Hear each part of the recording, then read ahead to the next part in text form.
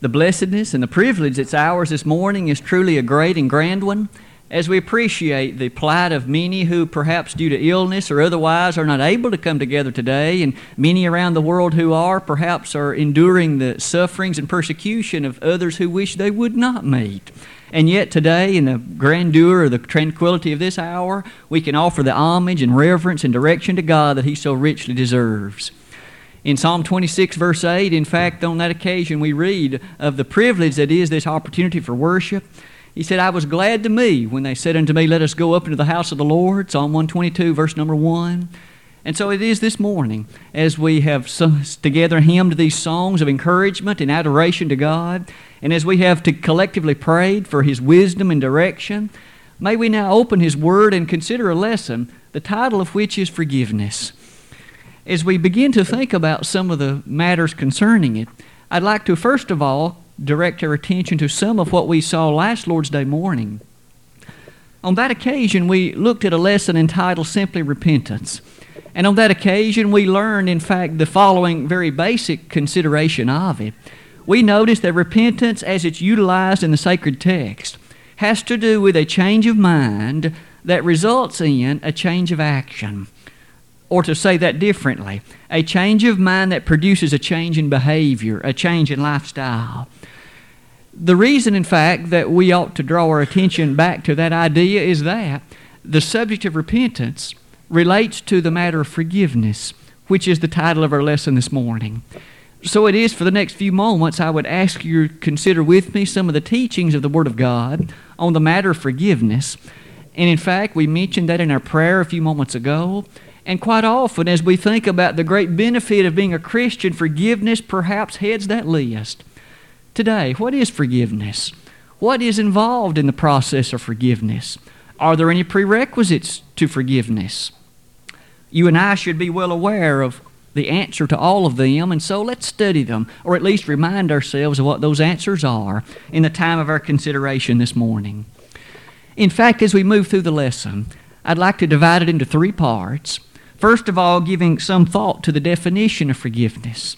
If you and I were called upon to use the Bible and define it, what is forgiveness? Secondly, we will look at then the importance of it. How essential is it? How significant is forgiveness of God toward us or of us toward others? And then finally, as we close the lesson, what are the obligations involved in Christian forgiveness? With those basically set before us, let's look first of all at that definition. Let's begin it on this slide, if we might. The idea of forgiveness is a fairly frequent occurring one in the Holy Scriptures. In fact, some 112 times in the nature of the King James Bible, that word forgive or some nature of it, like the word forgiveness or the verb forgiving. Again, 112 times the word itself or some direct derivative of it. However, that alone isn't the most impressive thing, I suppose. For you'll notice that 61 times of them are in the New Testament.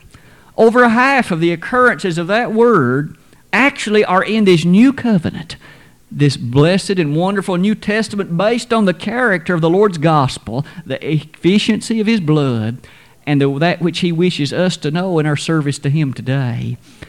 In addition to that thought, I would ask you to begin to give with me some consideration or reflection to that word that's translated in so many instances as the word forgive.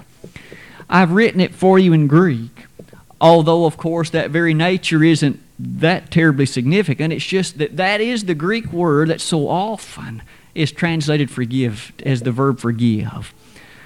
As you'll notice, the definition of it is simply this. Literally, it means to send away, to let go. Or to say that differently, to leave. And as we shall see, many of those lexicons, in fact, then tie to that the very nature of forgiveness. So if we had to remember so far, this word forgive, that Greek word means to send away, to let go, to forgive. As we give some reflection to what then that means, let's notice first of all some of the ways that that word is used, and I think that'll help us appreciate more thoroughly the usage of it as it means to forgive. I've listed two passages. First of all, in Mark 1, verse 18. In that opening chapter of the Gospel according to Mark, we notice that on that instance, Jesus, as he was around about the Sea of Galilee, there were two individuals there on that occasion, Peter and his brother Andrew, and Jesus had made call to them. And the text says they left their nets. In the Greek, that same word at other places is translated to forgive. What does it mean there? It means they left them behind. Remember, to send away or to let go, they let go those nets. They left them behind and proceeded to follow the Son of God. In another instance, in John 11:44, on this occasion, Jesus had just brought forth Lazarus from the tomb. We remember the developments of that chapter and the encompassing description that's given. The time reaches, though, when the Lord comes where that sepulchre was. He gives commandment, "Lazarus, come forth!" And Lazarus appeared, and you might remember he was still bound in those grave clothes. Jesus said, "Loose him, loose them, and let him go." That word translated loose is this same word. Send those cloths away. Let those cloths be released, and let Lazarus go free. We notice those two instances. Of course, this subject, this word, didn't have anything to do with sins. It had to do with nets on one hand. It had to do with those grave clothes or those grave napkins in another. But you'll quickly notice that many of the instances in which that word is used are not used with respect to physical things like clothes or nets. It has direct reference to sins. And I've listed a few of them for your thinking. In Acts 13, verses 38 and 39, as we reach near the middle portion of the book of Acts, we find here the Apostle Paul preaching on that first missionary journey. And on that occasion, notice with me the text that therein is said, the instances that therein appear. "Be it known unto you, brethren, that through this man, namely the Christ, is preached unto you the forgiveness of sins." Now that's the same Greek word appearing here as a noun. Forgiveness of sins. Notice it wasn't nets, it wasn't clothes, it was sins that were let go, that were sent away.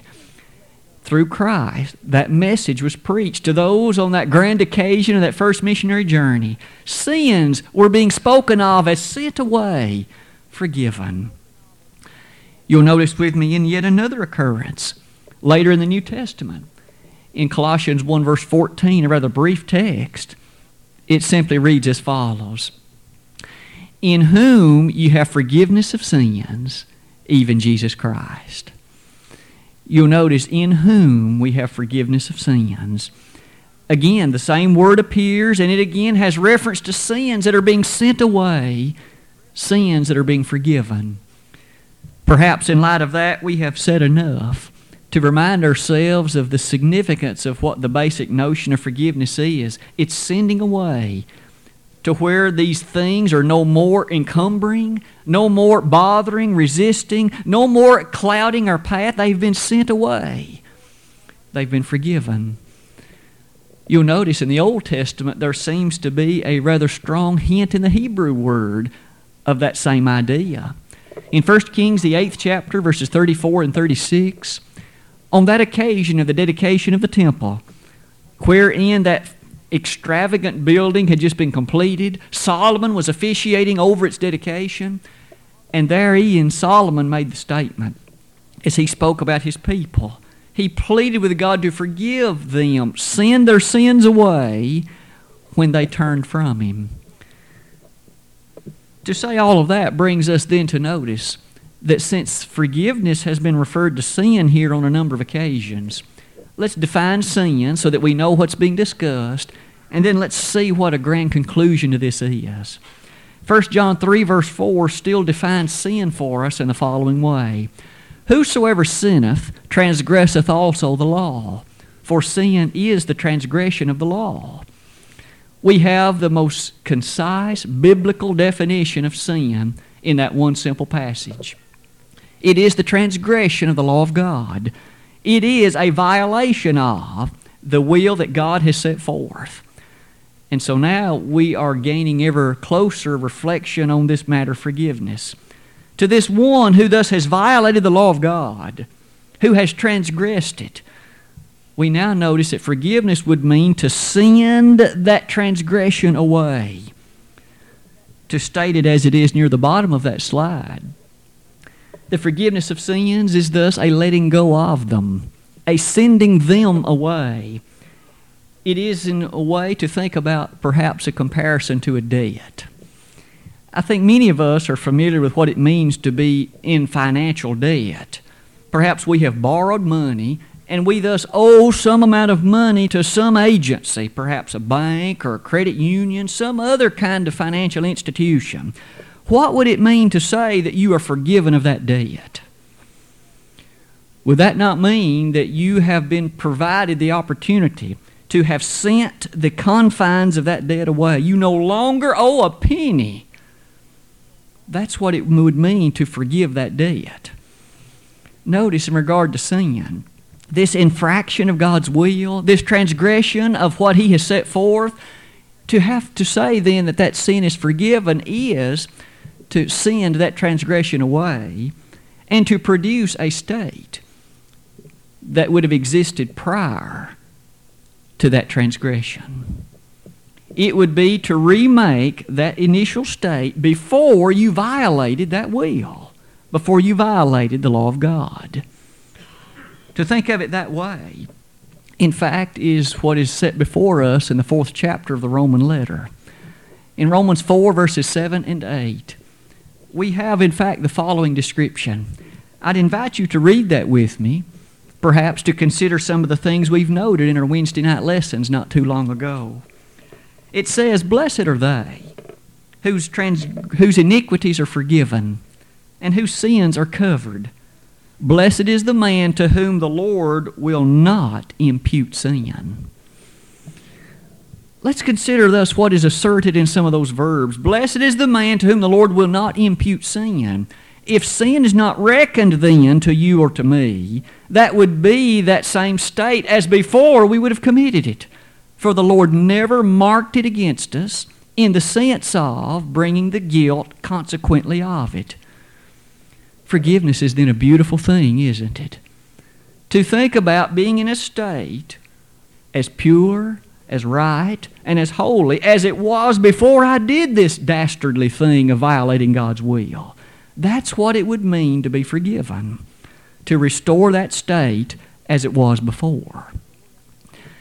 That concept of the Word is thus rather profound, isn't it? And sometimes in our world today, the Word is misunderstood because of that. Many have a misinterpretation that forgiveness is not what you and I have stated it to be based on the Word of God. To move a little bit further with that thinking, consider with me then what it would mean to discuss that state of affairs when a person does not have that sin. Without sin, isn't it true that a person is deemed holy before God, deemed right in His sight, deemed cleansed and white, if you please? And yet, once that person is guilty of sin, violating God's law, he is marred and tarnished with the blackness and stain of that sin. He has separated himself from God because God, of course, is not where sin is. And yet we see that then to be forgiven would allow you or me to be put back into a position before we were guilty of that sin in terms of the guilt of it. There might well be earthly consequences of that sin we did, but in terms of suffering the eternal guilt of it, we could be back in that state of not having that marked against us. It's been sent away. It's no longer that which, in fact, hinders our approach to being right with God. Would you note with me some truths that are set forth in the New Testament on the nature of this matter of forgiveness? And to move toward that end, we need to look at one word, the word remission. I found it to be interesting in the research for this lesson that the Greek word that is in fact the word that leads to the word remission is in fact the noun form of that same Greek word that in other places is translated forgiveness. So there is a remarkably close relationship between remission of sins on the one hand and forgiveness of sins on the other. In fact, notice some of these passages if you would. In Hebrews 9, verse 22, that marvelous writer in Hebrews therein said, without shedding of blood is no remission. It is thus a vital matter that there be the appropriate shedding of appropriate blood in order to produce and to lead to that which is remission or forgiveness. As you and I can well appreciate, that forgiveness, as you will see nextly, only occurs, according to the Scriptures, by the channel of agency of one person, Jesus the Christ. In Luke 24, verses 46 and following, listen to the marvelous statement of the Great Commission as Luke recorded it for us. On that occasion, Luke recorded these words. Remember, Matthew, Mark, Luke, and John all in one way have this for us, but Luke's version is specifically interesting here. He says, thus it is written, and thus it behooved the Son of God to suffer and to, in fact, produce the suffering that he saw. As that came about, what was the result? Thus it is written, and thus it behooved Christ to suffer and to rise from the dead the third day, and that repentance and remission of sins should be preached in his name among all nations, beginning in Jerusalem. Did you note with me that remission was in his name? Whose name? The Son of God. Remission is in fact that grand blessing, that forgiveness that is made available to us only through the beautiful character of the Son of God. Later in the New Testament, we notice in Acts 13:38, that passage we had noticed earlier, that when Paul preached on that first missionary journey, it was, be it known unto you, brethren, that through this man is preached unto you the forgiveness of sins. Isn't it interesting again, through this man, Jesus the Christ, no other?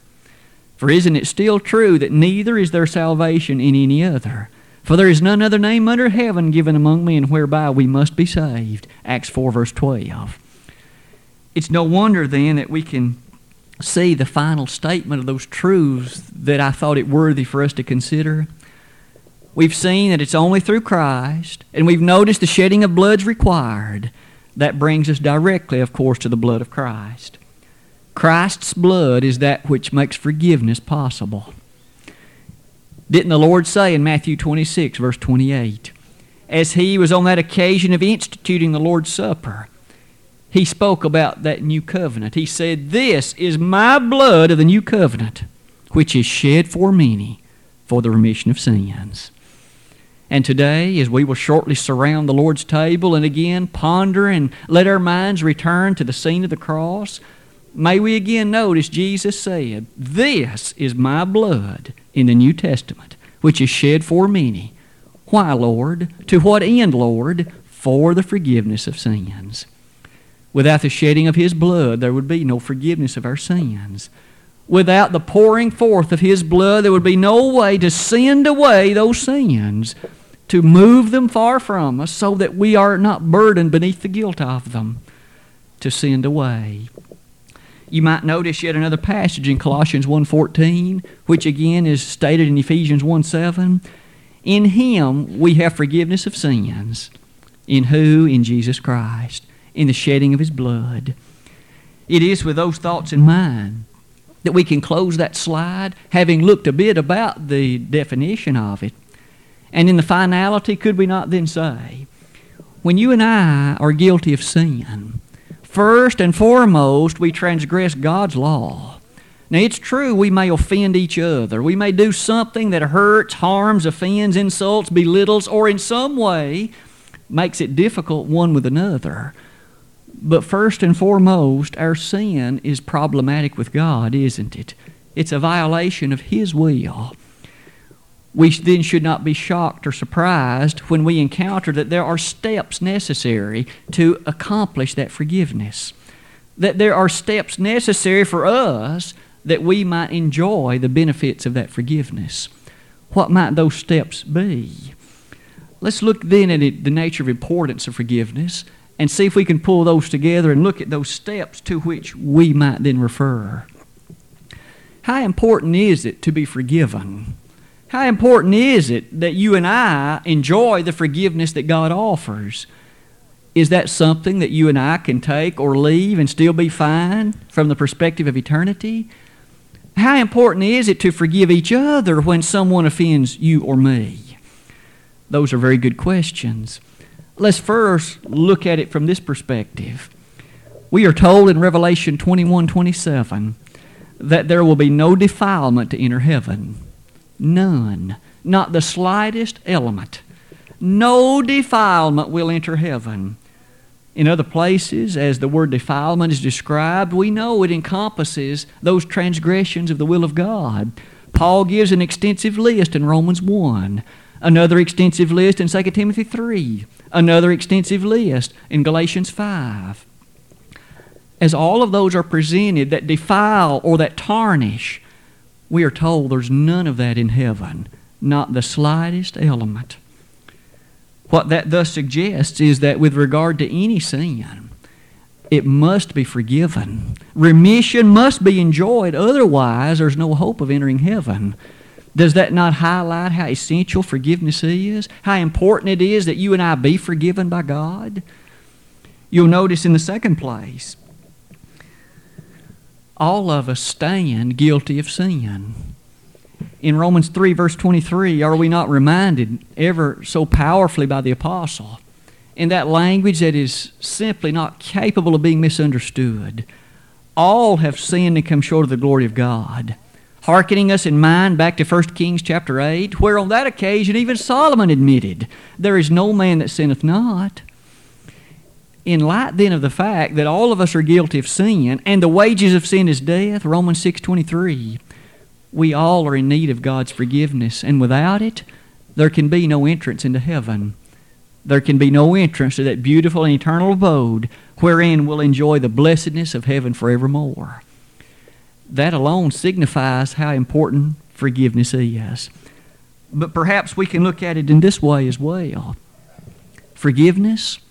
I also asked earlier, how should we forgive others when others offend me or sin against me? Should I thus look at that as optional? Might we notice that if there's no forgiveness, there'd be no way to reinstate a former state of peacefulness.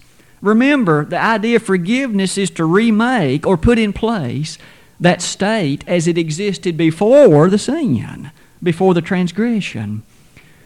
If I'm unwilling to forgive you, if I refuse to forgive you, then that means there could be no putting in place of that state as it existed in peacefulness and harmony as it was before you offended me, or as it was before you transgressed against me. Those are very interesting and very good questions. I would ask you to notice what the Lord said about that. Is it necessary for me to forgive you when the appropriate conditions are met? Jesus said this in Matthew 6. He said, if you forgive not men their trespasses, your heavenly Father will not forgive you. Matthew 6, verses 14 and 15. May we thus ever see the significance and importance if I am unwilling to forgive a fellow human being who, though transgressing against my person and has expressed a repentance on his part, if I am unwilling to forgive him, God will not forgive me. That the Lord said. And that again is stated for us in that text of Matthew 6, verses 14 and 15. It was prefaced by this statement.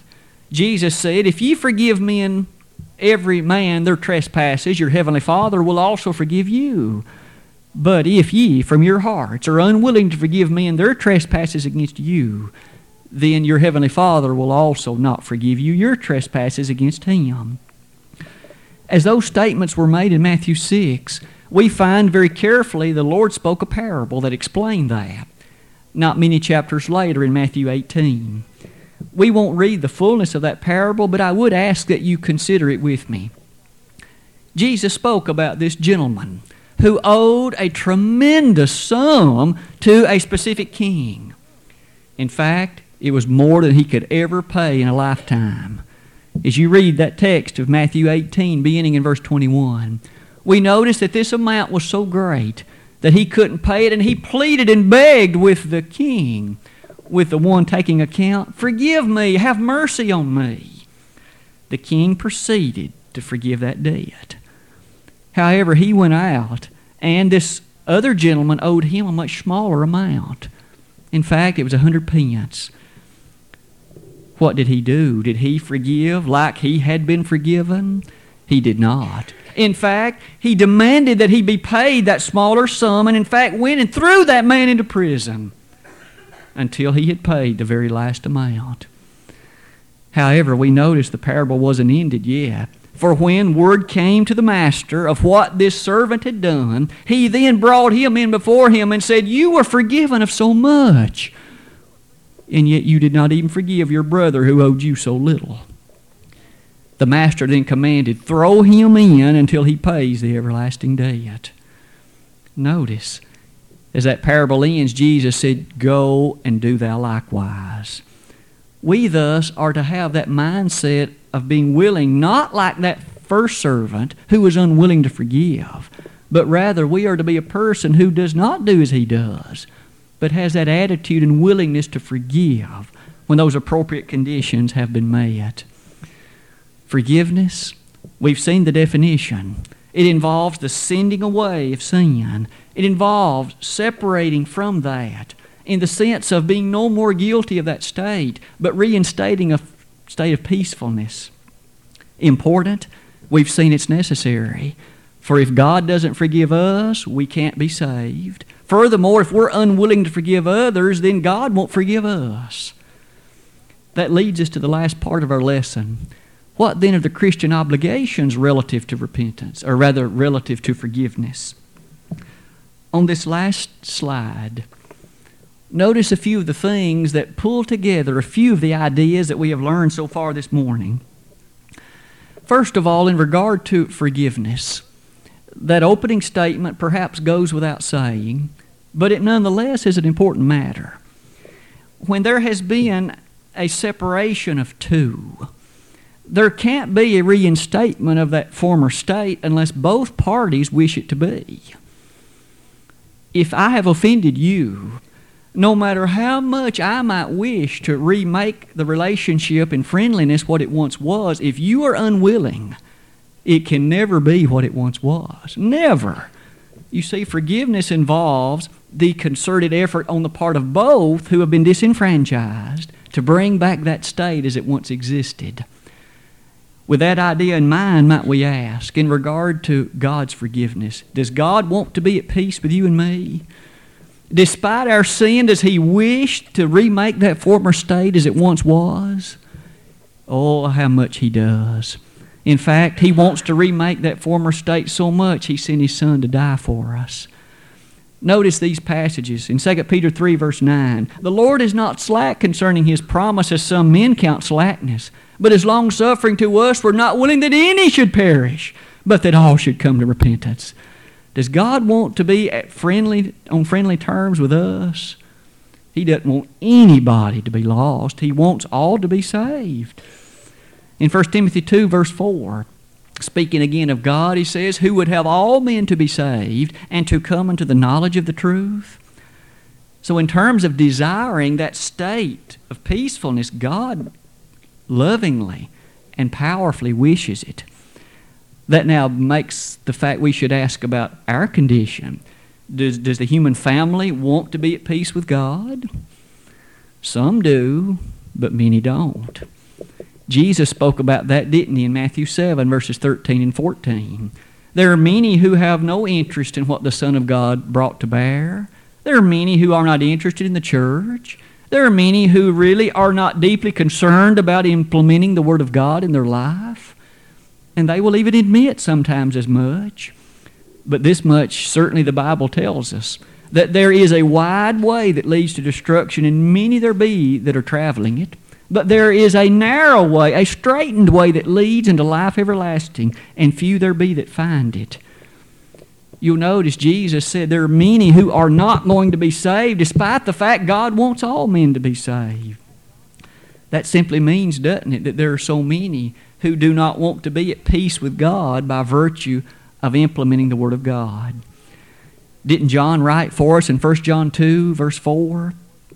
In terms of knowing God, he said, Those that say, I know him, and keepeth not his commandments, is a liar, and the truth is not in him. Despite what then a person might say, if he's not following this, if he's not doing the commands that God has set forth, he doesn't know God. And thus, with that lack of knowledge, and in that failure to implement and obey, that person will not be forgiven. That person will not stand in a right relationship. His sins have not been sent away. But perhaps notice yet another point. What then are the conditions for forgiveness? What should you and what should I do in order to enjoy that forgiveness of sins? And this is a vitally important point. There are many, perhaps in our world, who would state many and sundry supposed conditions for forgiveness. I might suggest to you, we really ought not to care less what they think. If God's the one that must do the forgiving, isn't it His prerogative, and isn't it His right to specify what are the terms on which I will forgive? Well, sure, it's His prerogative. What right do I have to tell God on what basis He ought to forgive my sins? After all, I'm the one that's violated His will. It's not that He violated mine. And so it is that He needs to dictate to me, and He has done so, what, Randy, you must do in order for me to forgive your sins. And apart from me doing that, there shall be no forgiveness, period. And the same is true of any other person in the human family, isn't it? What are these conditions? Perhaps we might well begin in the Old Testament. As we ponder the nature of what took place in 2 Chronicles chapter 7, only one verse out of that will encompass our attention for a moment. Listen to this interesting statement. If my people, which are called by my name, shall humble themselves and pray and seek my face, then will I hear from heaven, will forgive their sin, and will heal their land. That was an inspired penman. If my people, which are called by my name, shall humble themselves and pray and seek my face and turn from their wicked ways, then will I hear from heaven, will forgive their sin, and will heal their land. Ancient Israel found itself in some very difficult situations, didn't it? Solomon knew that was going to happen. And on that occasion, as he made that statement, if this people, when they're in sin, will come to humble themselves before what God has proclaimed, they will repent of those sins, God said, I'll forgive them. Notice there was an if. God wouldn't just automatically forgive. They first had to humble themselves. They needed to, in fact, recognize the need for repentance of those sins. Then, and only then, would God forgive them. That repentance is, in fact, highlighted in one other statement in that same verse. Notice he said, turn from their wicked ways. We learned last Lord's Day morning that that's the heart and core of repentance, isn't it? That change of action that's brought about by the change in mind. We notice in the Old Testament, in that passage, as well as Psalm 86, verse 5, repentance is stated to be a condition for forgiveness. Perhaps those two passages lead us to ask about the New Testament. What are the conditions then for which God will forgive you and me? Is repentance still required? Notice with me these passages. In Luke 17, verse 3, the lesson text that Brother Adam read for us earlier, he said, if thy brother sin against thee, rebuke him, and if he repent, forgive him. Notice there's an if again that is being made used in that passage. If he repents, you forgive him. You'll notice that even then in our relationships one with another, there's the necessity of repentance. If I have wronged you, and if I refuse to repent of it, you cannot forgive me by putting in place that relationship as it once existed. For I'm not interested in having it remade, apparently, because I haven't repented. However, if I, in earnestness, come to you and recognize in humility that I've wronged you, that I have made a mistake, I have sinned against you and against God, and I beg your forgiveness, might we now notice that according to the Scriptures, if you are to be as God would have you to be, you must forgive me. For again, notice earlier we learned if you're unwilling to forgive me, then God's unwilling to forgive you. You might ask, well, how often can that happen? What if I wrong you, and then next week I wrong you again, and next month I do it again? Peter asked that question, didn't he, in Matthew 18? He said, if my brother sin against me 7 times, how oft should I forgive him? In fact, Peter, as he asked that question, then he asked it until 7 times. But notice what was the Lord's answer. Was it only 7 times? Is that all I am obligated to forgive you if you wrong me? Or all that you're obligated to forgive me if I wrong you? Jesus said, I say not unto thee until 7 times, but until 70 times 7. And the Lord wasn't issuing this limit of 490, was he? That's one of those figurative languages that asserts to us that we, like God, as often as you and I repent and turn to God as commanded, He will forgive us. I ought to be willing to do that as many times as you, in humility and in repentance, will come and beseech my forgiveness of you. Forgiveness. It's a beautiful concept, isn't it? Perhaps one more passage, and then the lesson will be yours this morning. In our thinking about forgiveness, one might ask, what about the Lord's forgiveness of those who murdered Him? After all, that Friday came, Jesus was crucified on that occasion. Jesus did pray, didn't He? Father, forgive them, for they know not what they do. Luke 23, verse 34. There was the Lord suspended between heaven and earth, and He had enough consideration for those who in fact had just put Him to death or were in the process of it. He pleaded, He prayed for, He spoke about their forgiveness. When were they forgiven? I would ask you to turn with me some 50 days later to the day of Pentecost. Here was a group of Jewish individuals gathered on that occasion, and as they were therein gathered, Peter preached unto them the first gospel sermon, in which he directly said, you have put to death and crucified the Son of God. However, death couldn't hold Him, verse 24. Up from the grave He arose, and as the lesson closed, Peter then made this statement, let all the house of Israel know assuredly that God hath made that same Jesus whom you've crucified both Lord and Christ. What did they next say then? They said, what shall we do? Do about what? They came to appreciate apparently that they were encumbered with the guilt of sin, but the Lord prayed for their forgiveness 50 days before. Why didn't they say, well, Peter, we were forgiven 50 days ago. We no longer are subject to the guilt of that sin of putting Jesus to death. Peter said, repent and be baptized, every one of you, in the name of Jesus Christ for the remission of sins. I'd submit to you they weren't forgiven until they repented. Then and only then, in response to the prerequisites of forgiveness upon their repentance and turning to God in faithful obedience, were they forgiven of the sin of putting the Son of God to death. As we well know, only around 3,000 were present then that responded. How many were present that didn't? How many then did not receive forgiveness for what they'd done? Today, what about your life and mine? Do you stand forgiven before God? Have you, in fact, believed Jesus to be the Son of God and repented of the sins in your life? We notice that confession in 1 John 1 verse 9 is also stated as a public matter, affirming the nature of what change is wrought in our life. Today, if you have not attended to these matters, why do you delay? Jesus shed His blood that you might be forgiven.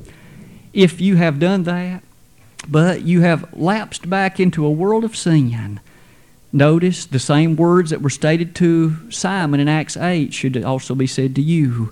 When he found himself guilty of sin, this is what Peter told him, repent, that thou mayest be forgiven of this, the iniquity of thine heart. Notice again, repentance preceded forgiveness.